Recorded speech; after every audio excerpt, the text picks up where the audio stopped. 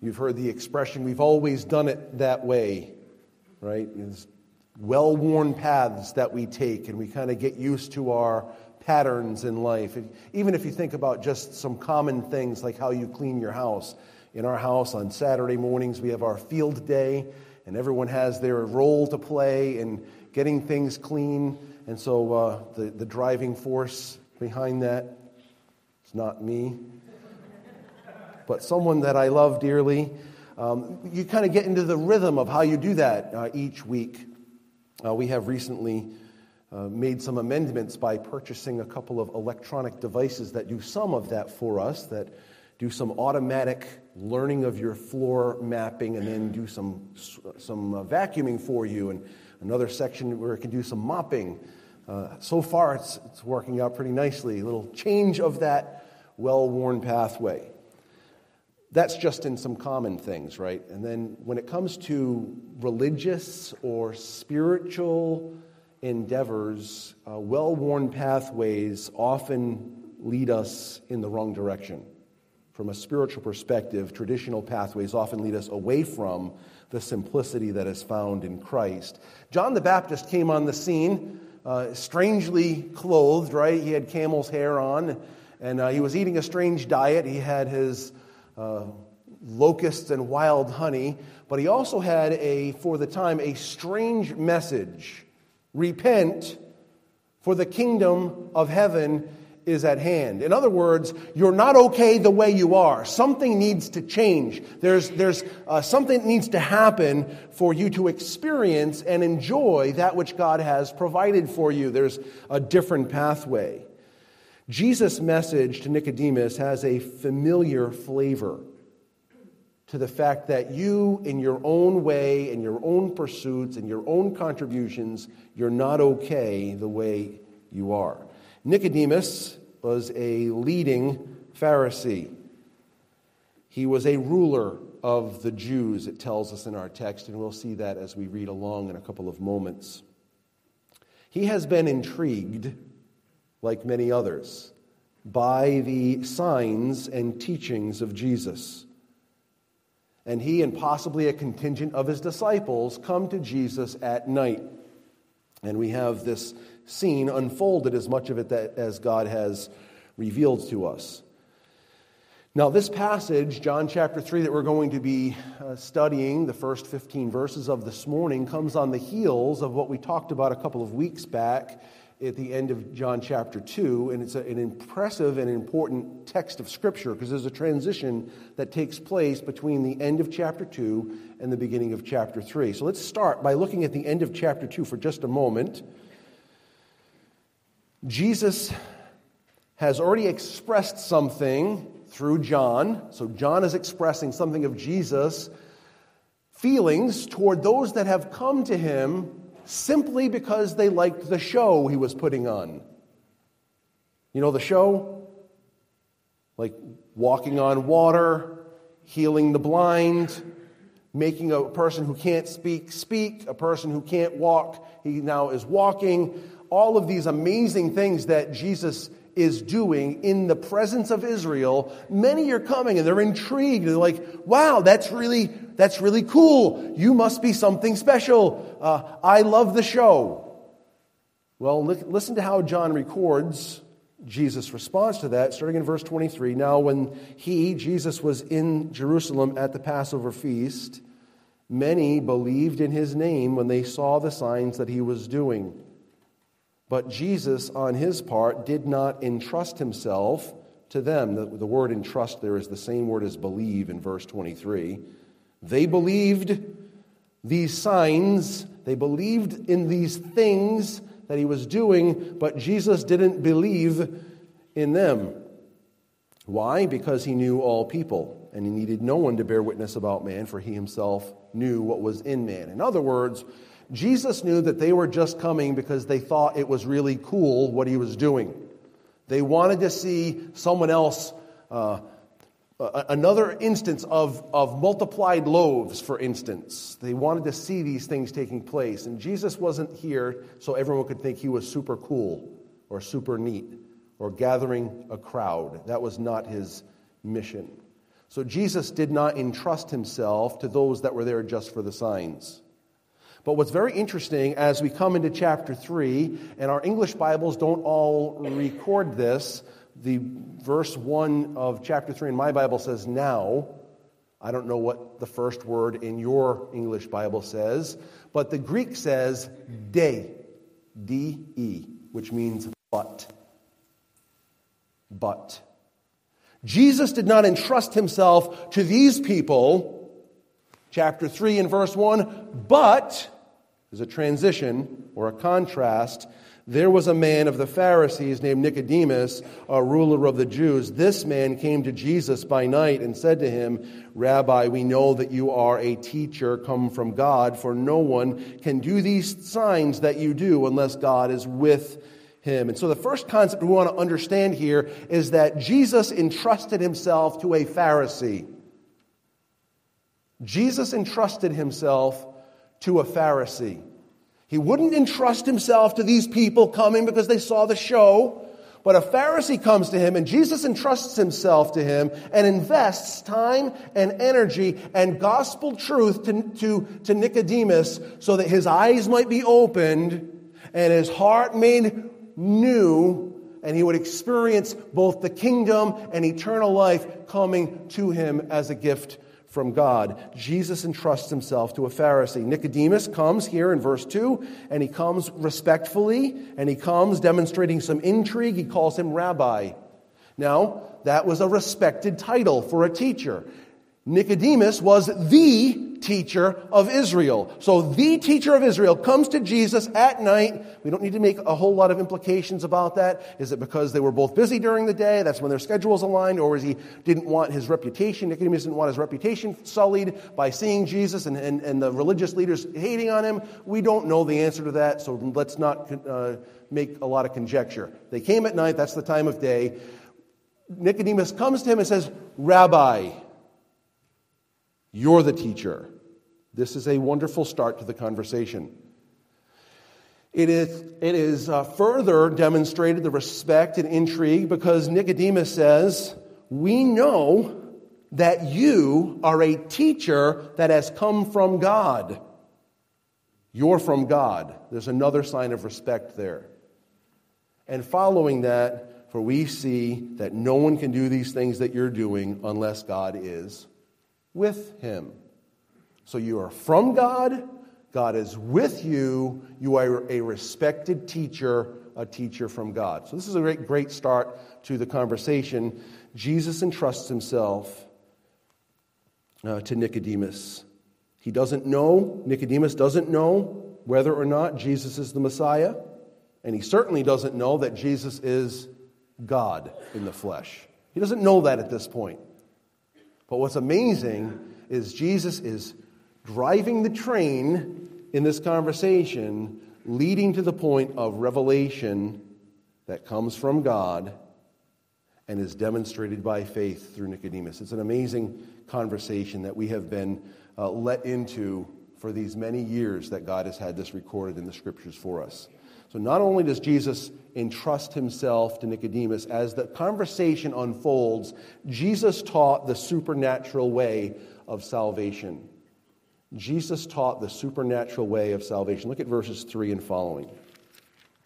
It says, Jesus answered him, Truly, truly, I say to you, unless one is born again, he cannot see the kingdom of God. Nicodemus said to him, How can a man be born when he is old? Can he enter a second time into his mother's womb and be born? Jesus answered, Truly, truly, I say to you, unless one is born of water and the Spirit, he cannot enter the kingdom of God. That which is born of the flesh is flesh, and that which is born of the Spirit is spirit. Do not marvel that I said to you, you must be born again. The wind blows where it wishes, and you hear its sound, but you do not know where it comes from or where it is going. So it is with everyone who is born of the Spirit. Nicodemus said to him, How can these things be? Jesus taught the supernatural way of salvation. Speaking of the kingdom of God has numerous implications some that are still yet to be future, some that have implications now. But even the concept of the kingdom of God, Jesus uses interchangeably in numerous places. And I'll reference for you Mark chapter 9. We're not going to turn there. We're just going to reference you. You can take a look at it later. In Mark chapter 9, verses 43, 45, and 47, Jesus uses the concept of entering life and the entering of the kingdom of God interchangeably. He uses these concepts together. In other words, entering life is entering the kingdom of God, and entering the kingdom of God is entering life. That's how he uses it in Mark chapter 9. That does not mean that there are no implications about what the kingdom of God means in addition to eternal life, but here he uses it interchangeably in Mark. And I think here in John chapter 3 it has multiple angles, but we're going to focus in because the text unveils the emphasis of Jesus with regard to the kingdom is that of eternal life. Eternal life. That is the whole driving force of what Jesus is getting at in this text, is that Nicodemus and others like him have the opportunity for eternal life through Christ. So he's addressing a Pharisee about seeing or entering the kingdom of God. That is about as attention-grabbing a topic as you could have. Again, we only have what's recorded for us. So we have the John's account that Jesus entrusts himself essentially to Nicodemus. Nicodemus and perhaps some disciples come at night. And the first thing that Nicodemus says is, "Rabbi, we know you're a teacher come from God, for no one can do these things unless God is with him." And Jesus doesn't say, "Hey, thanks, great job. I'm glad you noticed that." We have no idea what other things were said, but we do know the text tells us the first thing that we have recorded for us is Jesus says to Nicodemus, "Truly, truly," or "Verily, verily," or "Amen, amen," unless a man, whether that man is a publican, whether that man is a Pharisee, unless a man is born again, he cannot see the kingdom of God. It's an important concept, seeing. You cannot see the kingdom of God unless you're born again. Nicodemus would have had no greater thought in life than seeing, entering, experiencing the kingdom of God. But what is interesting is Jesus makes this statement in such a jarring way because he's telling this Pharisee who attests the law and from the standpoint of mankind keeps the law that something else needs to happen for him to enter the kingdom of God. If a Pharisee ain't making it, ain't nobody making it, right? Fastidious, attentive, dedicated sacrifice to do exactly what they think that the law means. And Jesus says, you need something. You need to be born again. What did he need? He needed to be born from above is the concept. To be born again is to be born from above. So Nicodemus has this natural question that you would have if you've never been exposed to being born again. I want to see the kingdom of God. I want to enter the kingdom of God. I need to be born again. What does that mean? He says, should I enter my mother's womb again? That would be kind of awkward. And I probably won't fit at this point. Obviously, he's using hyperbole with his response. He's like, I don't get it. What are you talking about? And Jesus simply restates the same claim in verse 5 that he made in verse 3, but he uses different terminology. He substitutes being born again or being born from above for a different concept that means the same thing. Look at verse 5. Jesus answered, "Truly, truly, I say to you, unless one is born of water and of spirit, he cannot enter the kingdom of God." So we're going to talk about that in just a moment. Before I get there, I want for you to think about Nicodemus's response to Jesus' claim that he must be born again. It's so typical. Tell me what to... Say that again, ready? Tell me what to do. That is always our response. Tell me what to do. I'll do it so I can attain. Just like the rich young ruler or the young lawyer that came to Jesus and says, "Oh, good teacher, tell me what I must do that I might inherit eternal life." And Jesus says, "Okay, you want to do something to attain? Go and keep all the commandments." And the guy's like, "All these things I've done from my youth." And Jesus essentially says, let's test that theory. Let's test that theory. We all know that the two commandments that represent the rest is to love the Lord your God with all your heart, soul, mind, and strength. And ready? To love your neighbor as yourself. And I need to think about that. Love your neighbor as yourself. That summarizes the second table of the second commandments. Love your neighbor as yourself. So Jesus says, let's apply this. You keep all the commandments from your youth. So, what I want you to do now to demonstrate your obedience to these commandments is I want you to go home, sell everything you have, and give it to your neighbor. That man went away sad because he had many possessions. Now, it sounds nice to love my neighbor as myself, and it sounds like the right thing to do, doesn't it? Anyone disagree? None of us disagree. We all believe we should love our neighbor as ourselves. Now, I want you to think about this. Are you ready? You have one can of beans left, and you have a 9-year-old, and you have a 7-year-old. You have a wife and some older kids, too. You've got one can of beans left. How much do you love your neighbor right now? Do you love them just like you love yourself? Are you going to give them some of the beans? Or are you going to make sure your kids have the beans? Who's getting the beans? The kids are getting the beans, right?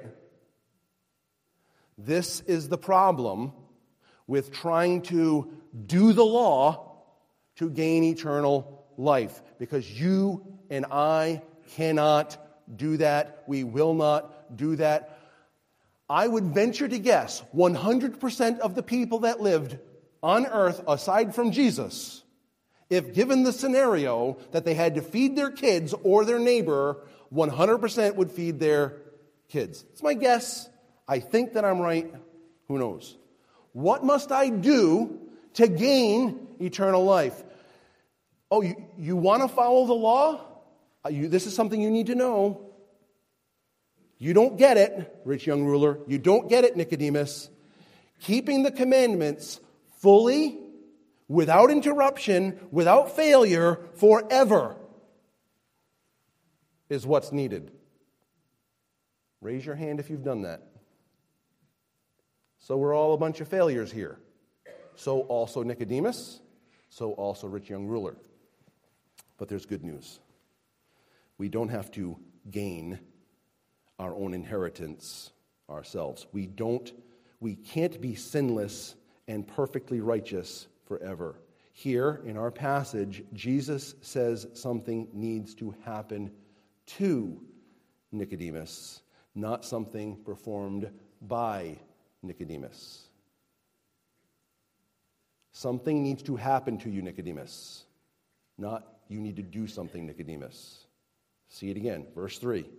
Truly, truly, I say to you, unless one is born again, that happens to you, he cannot see the kingdom of God. Verse 5, truly, truly, I say to you, unless one is born of water and the Spirit, he cannot enter the kingdom of God. That happens to you. It is not something you do.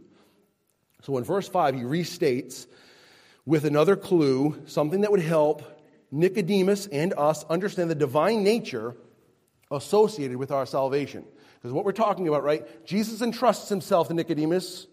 Jesus teaches the supernatural way of salvation. The supernatural way of salvation. So let's take a look, please, with me at Ezekiel 36 for a moment. Ezekiel is toward the end of the Old Testament. You've got Isaiah, Jeremiah, Lamentations, Ezekiel, Daniel. Then you have the minor prophets. Ezekiel 36. We're going to pick it up right in the middle of this. And what I want for you to notice with me is all of the, ready? I wills of God. The I wills of God in this text. In this picture of the new covenant that was to come, the promises of God are fulfilled by, class, God. I will. So let's take a look at this, starting in verse 22. Ezekiel 36:22. Therefore say to the house of Israel, thus says the Lord God, it is not for your sake, O house of Israel, that I am about to act. Who's going to act? I will. But for the sake of my holy name, which you have profaned among the nations to which you came. And I will vindicate the holiness of my great name, which has been profaned among the nations, and which you have profaned among them. And the nations will know that I am the Lord, declares the Lord God, when through you I vindicate my holiness before their eyes. I will take you from the nations and gather you from all the countries and bring you into your own land. I will sprinkle clean water on you, and you shall be clean of all your uncleannesses, and from all your idols I will cleanse you. And I will give you a new heart, and a new spirit I will put within you. And I will remove the heart of stone from your flesh and give you a heart of flesh. And I will put my spirit within you and cause you to walk in my statutes and be careful to obey my rules. You shall dwell in the land that I gave to your fathers, and you shall be my people, and I will be your God. And I will deliver you from all your uncleannesses, and I will summon the grain, etc., etc. You see, I will, and I will, and I will. And of essence, I will sprinkle clean water on you, taking away your sin. I will take your heart of stone, and I will give you a heart of flesh, and I will place my spirit within you. I will cause you to be obedient. I am going to do all of this unless a man is born again, born from above, unless a person has their heart cleansed by God and replaced by God, and He gives you a new heart of flesh. Unless that takes place, you will never see the kingdom of God, and you'll never enter the kingdom of God, which means you will not experience eternal life. This happens from God.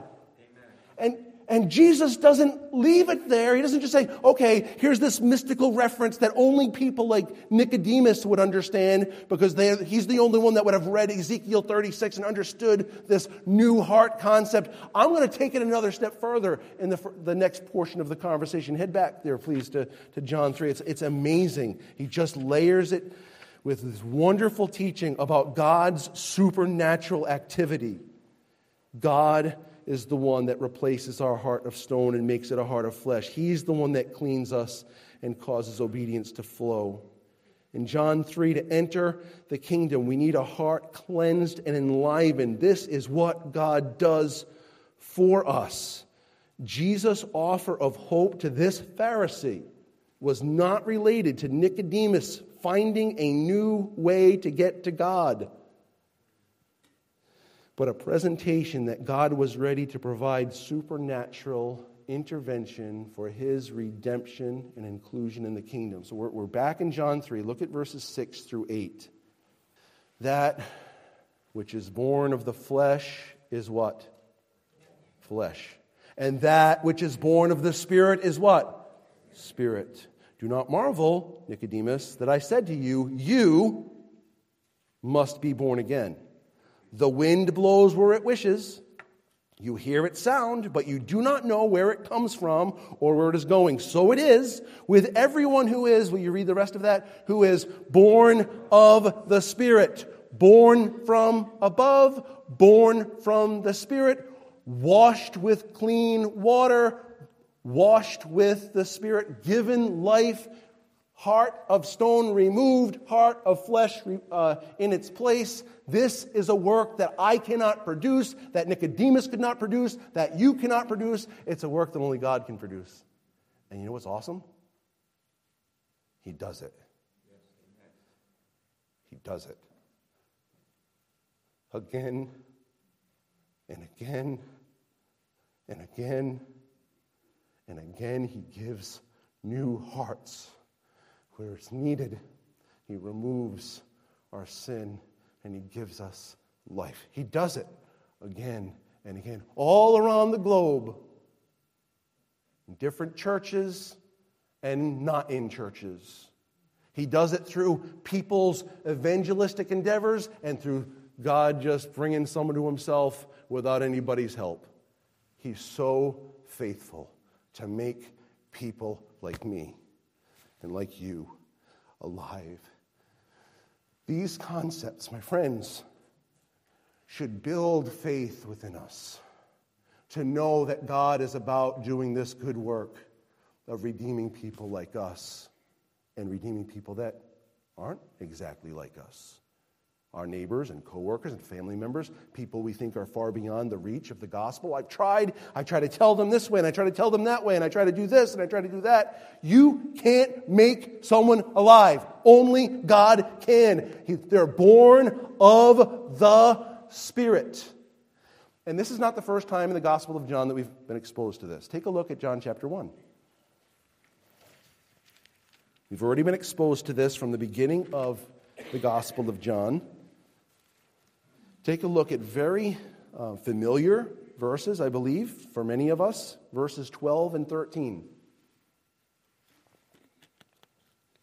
Here it says, "But to all who did receive him, who believed in his name, he gave the right to become children of God, who were" what? Born. Okay, we're talking about the same concept here, right? Born, not of blood, nor of the will of the flesh, nor of the will of man. Will you read the last three words? But of God. Born of God. Born of the Spirit. Who's doing the work? God is.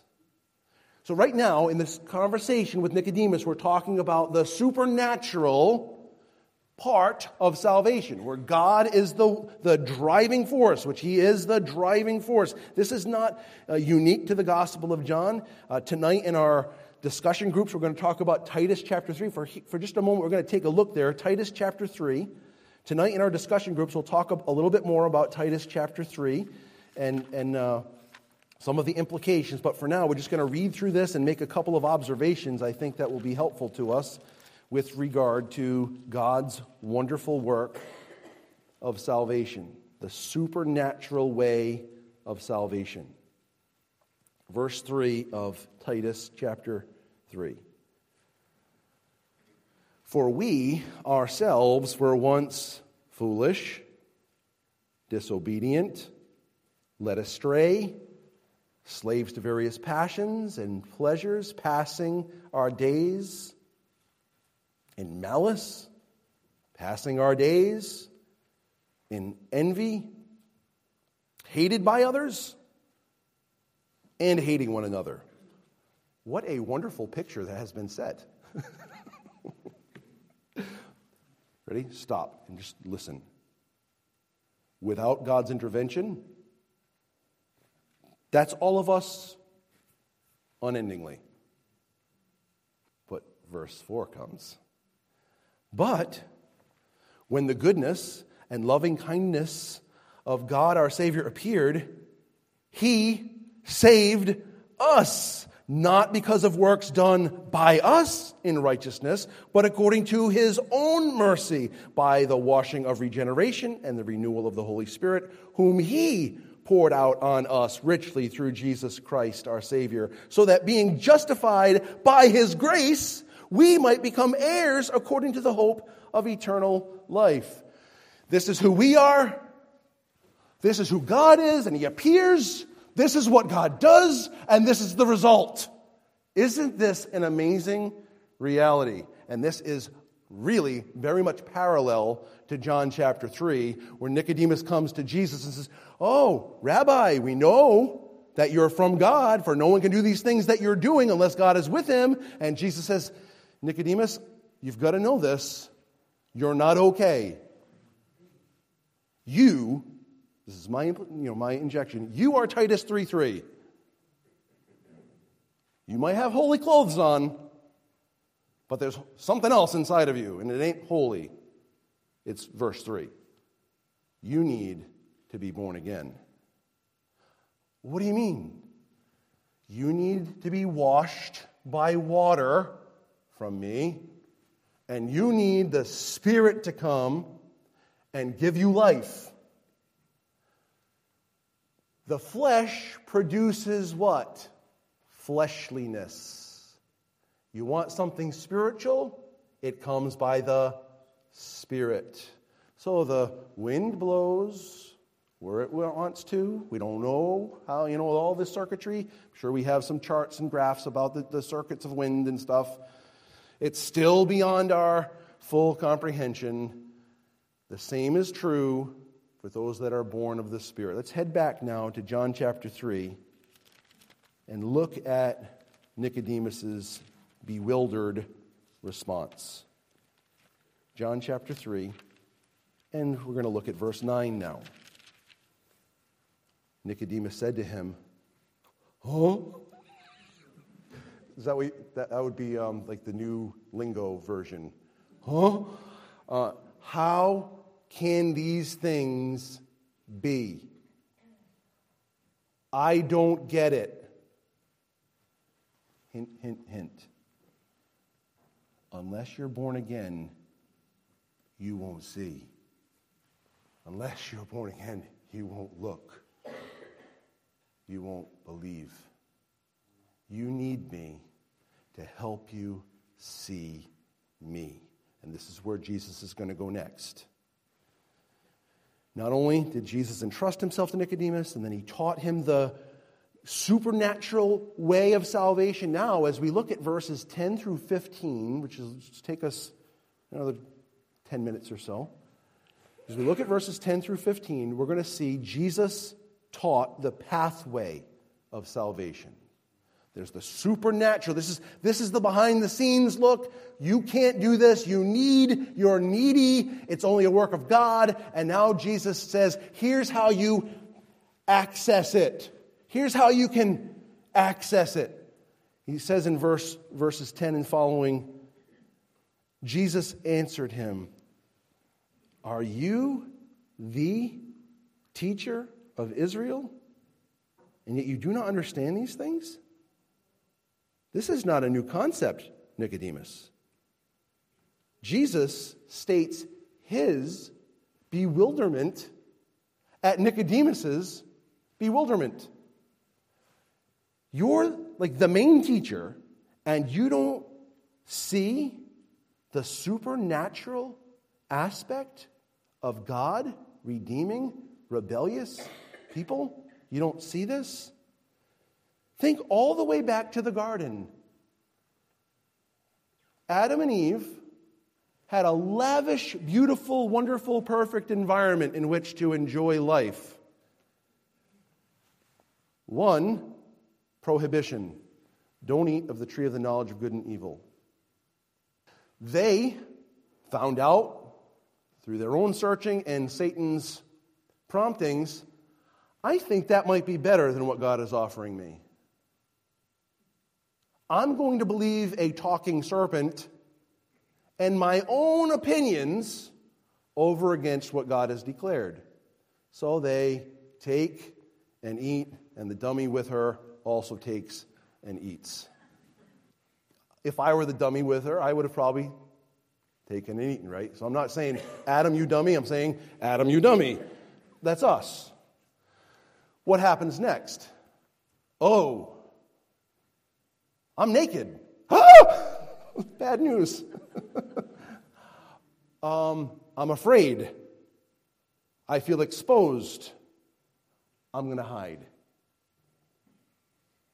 And in the face of Adam and Eve hiding from God, having disobeyed God, rebelled against God, and chosen to make themselves king as opposed to recognizing God's worth as king, God comes on and lets them know this is not going to be a fun process for you. However, I have something for you, even in the face of your sin.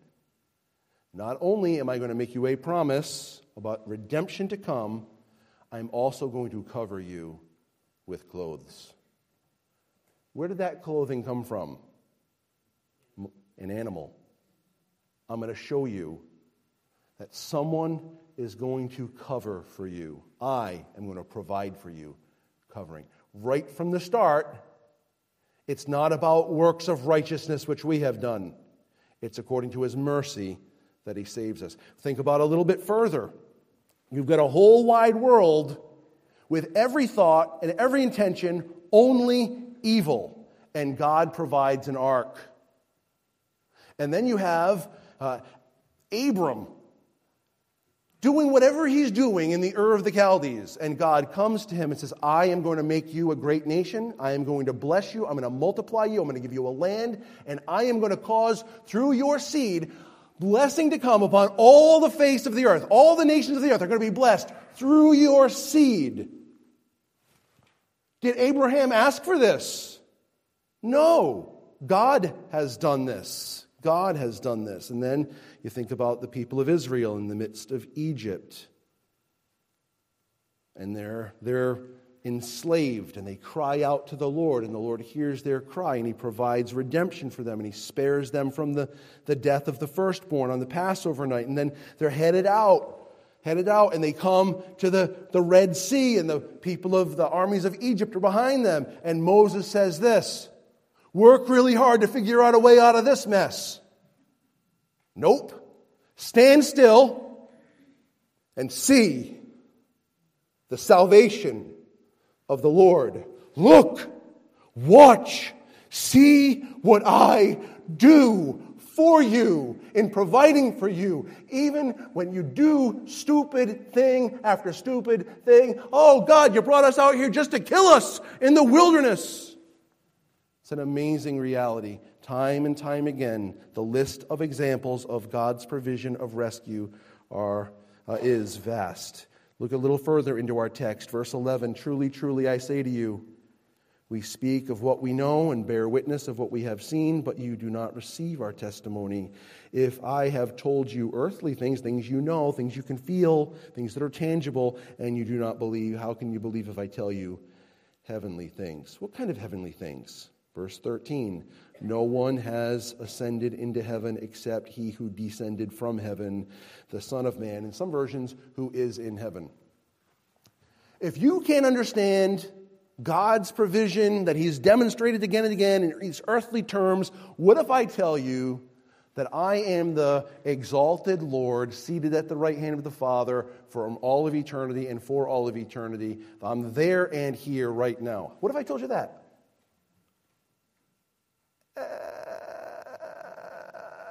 I don't know. I didn't understand the other thing. You've taken it to a whole other level. But now, Jesus does us a wonderful favor. And He takes these complex terms, and He takes them, and He's going to put the cookies on the bottom shelf. He's going to take this concept that is amazing and requires a lot of thought, and He's going to say, let me put it in terms that even a 4-year-old can understand. Look, please, at verses 14 and 15. And as Moses lifted up the serpent in the wilderness, so must the Son of Man be lifted up, that whoever believes in Him may have eternal life. Jesus uses this illustration that no doubt Nicodemus would have been familiar with. We read it earlier in Numbers chapter 21. David read it for us in our scripture reading, so we're not going to turn there right now. You'll remember the people of Israel are in the wilderness, and they start complaining about Moses and whom? God. And they essentially say, we're hungry and we're thirsty, and as far as this food you're giving us, it's worthless. Try that on for size. You're in your tent at night. You love tenting. I'm sure most of us, if we were to go camping, would be glamping. You come out of your tent in the morning and you look out And there's food on the ground for you. Manna. On Sunday, on Monday, on Tuesday, on Wednesday, on Thursday, and a double portion on Friday. Like clockwork. And you say, as for this worthless food you keep providing for us, puh! So let's try to take it in and let's try to earth it a little bit. Here you are tomorrow morning. Let's suppose you have 5 kids. I know you don't, but let's just suppose you do. You have 5 kids, you wake up in the morning, you make this elaborate meal, put it on the breakfast table, and they sit down at the table and they're like, ew, what is this? What are you doing? Why are you giving this to me? This is disgusting. Don't you have anything better to offer me than this? Would that be a little insulting? Would you might be a little bit frustrated? Do you think that's healthy for your children to feel that way at the provision that's given? No. You think, man, perhaps we have spoiled you a little bit if pancakes aren't good enough for the likes of you. So we'd have some really wonderful conversations and the like at our table. But here, let's put it back in Numbers 21. God says, you don't even see my hand of love and provision for you. That's unhealthy. You're harming yourself. And so God doesn't leave them in that condition. And he sends fiery serpents after them. Yikes. Many died. And others were inflicted and dealing with the venom of those fiery serpents. And the people like, Moses, we sinned against God and we sinned against you. Please ask God to take them away. And Moses prays and they go away. And God says to Moses, here's what I want you to do. I want you to form a bronze fiery serpent, put it on a pole, lift it up, and tell people, if you look at this, you'll live. And every single one of those Israelites, rebellious and disdainful and ungrateful as they were, if they looked at this bronze serpent, God took away their affliction and they lived. Physical life. Nicodemus, I want to take this concept that you're familiar with, physical life, and we're going to turn it into something far more significant. When this bronze serpent is lifted up, look and physical life. Now what's interesting, this is so typical of mankind, when God gives a good thing, it is so easy for you and for me to start to worship the provision rather than the provider. And don't look at your neighbor like it's them. You have a good job. You have a good family. You have good food. You have nice clothing. You have a nice house. All these things. It's so easy to be so focused in on all these provisions, and we work diligently to make sure that everything just works out just right, where we start to worship the provision and forget about the provider. Well, this is exactly what happens with the bronze serpent. It ends up in 2 Kings chapter 18 that King Hezekiah had to break that thing because they started to worship it. Listen to these words from 2 Kings chapter 18. Hezekiah, removed the high places and broke the pillars and cut down the Asherah, and he broke in pieces the bronze serpent that Moses had made, for until those days the people of Israel had made offerings to it. It was called Nehushtan. So what did they do? Wow, I looked and I received life. I'm going to tell my kids. I'm going to tell my kids about this. I'm going to tell my grandkids about this. Look, I looked and I lived. Look at this thing. Look at what it does. Worship, worship, worship. It's so easy for us to substitute the provision for the provider. But Jesus does us such an awesome favor here, because this is who God is. Look at what he says in verse 14. And as Moses lifted up the serpent in the wilderness, so must the Son of Man be lifted up, and whoever believes in him may have eternal life. the provision is the provider. And here, we can absolutely worship the provision, because it's the person of Jesus Christ, the second person of the eternal Godhead. We can worship the provision because the provision is the provider. Jesus deals with even the idolatry of our heart. He knows that we always substitute that which is good for that which is raunchy. And in this situation, you can't even do that. Look at me and live. Not physically. Because all those people that died, that received life from that bronze servant, they ended up dying again. You look at this Son of Man lifted up. You believe in him. You'll find there the source of the cleansing of your sin. You'll find in him the source of the provision of a new heart.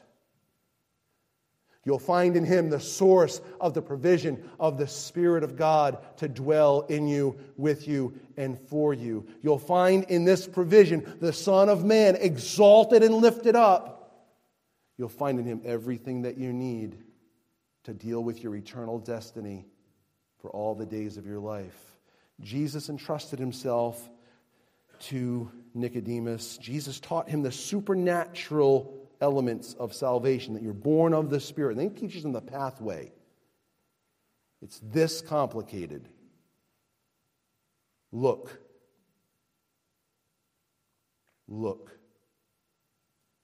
and live. John the Baptist came on the scene and he said, "Behold, the Lamb of God who takes away the sin of the world." Jesus deals with Nicodemus. You want to see the kingdom of God? You want to see the kingdom of God? Look to me, and I will give you life, and you'll see it and feel it and experience it. Because this is who God is. It's not by works of righteousness that we have done. It's according to his mercy that he saves us. He saves us. The Spirit moves where he will. We're born of God. We need to look to our Savior and live. Look to Christ today. His salvation is offered freely. Christ crucified for us. Christ buried for us. Christ raised for our justification. Today, you can be aware of God's provision of forgiveness for you and God's provision in declaring you righteous. Today, you can be aware of this. This comes through believing that Jesus is enough. Look to him. This is what we do. We come in here, we open the Word, and we say, look, here he is. Well, not literally, here he is. Holding out Christ, offering him. Believe, come to him. Whoever believes in him may have eternal life. That's what verse 15 says. This is good news for us to receive. This is good news for us to share. In sharing it, we can be confident in God's ability to open eyes of the blind to be able to look and to live. And who was this revealed to? A Pharisee. A self-righteous adherent to the law, and one who led others to do the same. And yet Jesus offered life to him. You know, there's hope. There's hope for drunkards and revilers. There's hope for tax collectors and sinners. There's hope for rapists and pedophiles and murderers and liars and covetous people. And there's hope for a Pharisee. There's hope for those that seek to attain their own righteousness. Please know you can't attain your own righteousness. Your righteousness will condemn you on that final day. But God says, I will give you my righteousness. Look, live, receive. I've done it all. I provide for you a righteousness that will cause you to stand on that day. You will endure in the presence of God in joy and glory forever. We've received this from Christ, and we offer this to others for God's glory and their good. Let's pray together. Father, thank you that you have revealed these things. We're amazed in your kindness to people of every variety. We see it in the Scriptures and we see it in life. You save all kinds of people. But we know you only save them through one way, which is through Christ, your Son and our Savior. I pray for anyone in this room, anyone watching, listening today, that you would help us to see and believe. Help us to look and live. For those of us that know Christ as Savior, we pray that you'd give us confidence as we hold Christ out for others. Help us to point to him, recognizing that you are the one who brings about this salvation, but people can look to you and live. And so we pray that you'd help us to confidently and boldly share these truths, watching for you to do your wonderful work of saving people like us. We pray this in Jesus' name. Amen.